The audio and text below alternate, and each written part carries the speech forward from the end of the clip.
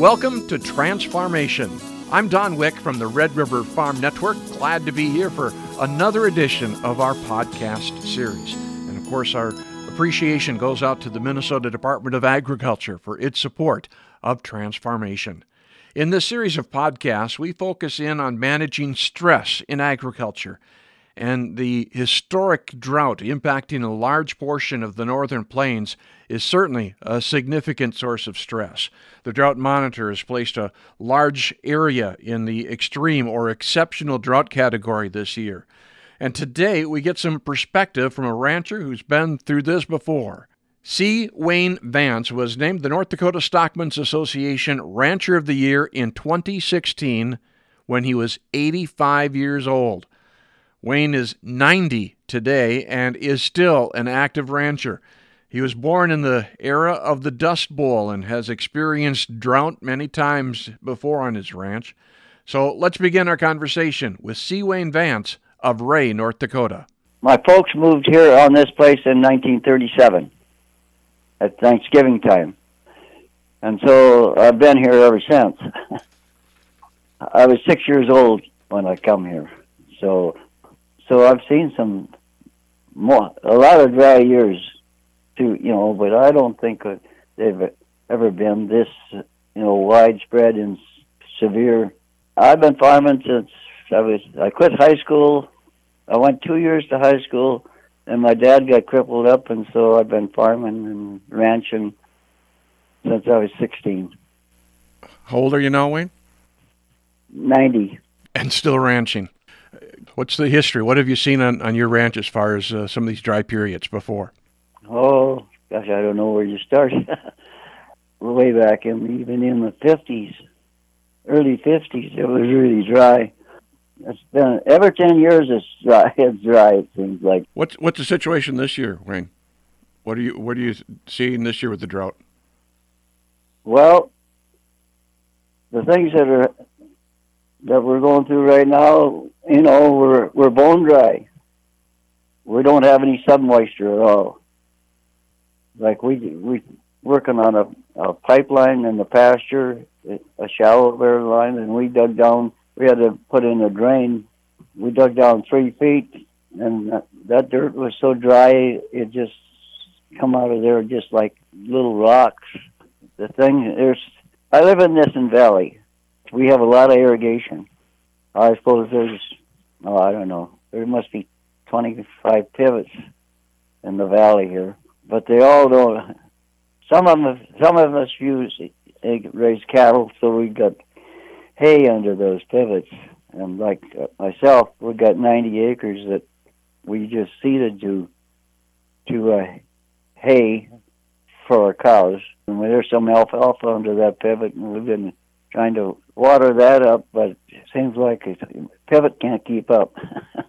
No doubt western North Dakota's faced droughty conditions, dry conditions in the past. Are there any memorable years, any memorable droughts that come to mind for you? Well, there's one thing to look forward to. In 1961, we were really dry and had grasshoppers, and we didn't hardly raise any crop or anything. And then in 62 come along, it never rained in 62 till the third week in May. And then we got 6 inches rain for 3 months in a row. Every month it rained 6 inches, about 6 inches. So we still got hope that we'll be in that situation again. And in 62, if you didn't have it seeded, by the third week in May, you didn't get it seeded. Of course, in those days, we summer followed, and you couldn't work summer follow or anything. In the fall, we plowed down weeds, and but we had a good crop. Certainly, looking at the 80s, 90s, we had some pretty significant droughts in some of those times as well. Yeah, 88 was really tough. It was really dry and fighting grasshoppers. We raised like 5 bushel wheat. If you sprayed it enough, you sprayed it 2-3 times for grasshoppers. Of course, the grasshoppers are so bad that they were eating our pastures up. So some of the guys, they spread their cattle out in every pasture. They put a few cattle because it seemed like where the cattle were and grazing, that the grasshoppers kind of stayed away. That's kind of the story of our life. If I recall, the interest rates in the 80s are a whole lot different than what we're seeing today as well. That broke a lot of us. It broke me. I started over with rented. We had the home place that wasn't mortgaged. Sold our cattle. Sold everything that we could get rid of, and I started over with share cattle. That's how I got started over again. When you go through that, you don't take so many risks. You kind of keep things in perspective. That's one thing I did in the 80s, in the 70s. In 70, three of my neighbors and we formed a grazing association through the FHA, and we had a 40-year mortgage for 5%. We managed to hang that together. We were paying 5%, and the interest at the bank was 18. Yeah. Through the 80s there. So that was one of the smarter things that I ever done. And I organized that. I managed to keep 4 families together for 35 years. It's quite an accomplishment. Yeah, it is. When I think back on it, I don't know if I want to start over. We went through, you go through alcoholism and divorces, and yeah. But it worked.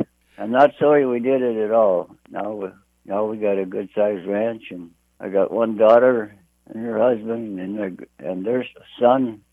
They're involved in the ranch, and my son. We raised 3 daughters and a son, and my son is here with me, ranching and farming. So my youngest daughter, she lives up by Ray and them, and their youngest son, they're farm quite a chunk of land, and that's how they make their living. And of course, we're lucky enough that we live in the oil field, so we got some oil wells. We don't have a lot of minerals, but we always have those damages from pipelines, and whatever you get is kind of a gift that you don't have. Wayne, what advice would you have for others? You certainly have had to persevere through weather challenges like we're going through right now. In years past, what would you say to some of your fellow ranchers? Well, I don't know. My friends and neighbors are doing lots of different things. Some of them are still feeding their cattle. Some of them have sent part of their cattle to Nebraska. Keep your base and sell as much as you can. But it's hard to find the slaughter market is halfway decent. We called on our cows, and we sold half our replacement heifers, and that's about all you can do. It's got to be tough, though, when you work so hard to really build up the genetics on your herd. Yes. I've got some friends, they ranch east of me, and they had 400, they run about 400 cows. Well, in February, they sent 200 cows to South Dakota. They delivered a bull to me the other day from north of Fowler's Lake. They're seeding feed, and they don't know what they're going to do yet. They just struggling along, trying to figure out where they're going to raise enough feed to keep it going, enough pasture. Right, the other day, I ordered some, instead of seeding wheat, which is a shame because the wheat hasn't been this high in a long time, they're going to have to seed if we get any rains where they can raise some hay, save their cows. Yeah, I ordered some corn, the 60-day maturity, grazing corn, and I can see that clear out like the 1st of July and still have winter grazing. If it works, we'll see. You talked about your experience forming a grazing association. Did that kind of teach you some things, especially in years like this when we're short on grass? Yeah. We got, my daughter and her husband and her grandson, they sold a bunch of cows, and we got some grass we didn't use last year, and we're hoping if it rains at all, we should be able to save the base herd. We might have to wean our calves early. And I don't have many answers. It's just, every situation is different. One thing I'm proud of, I never had a job where they could fire me, but I always had something to do. To be ranching at 90, you must enjoy what you're doing, Wayne. Yeah. If I was young guy and going to start over, I guess I'd do the same thing. I enjoy my job and my life. And you got to have a good, obviously, family, but neighbors and the community around you as well to go forward. Yeah. My wife died 3 years ago, but we were married for 10 days short of 67 years. She's been gone 3 years now. So I'm sorry about that.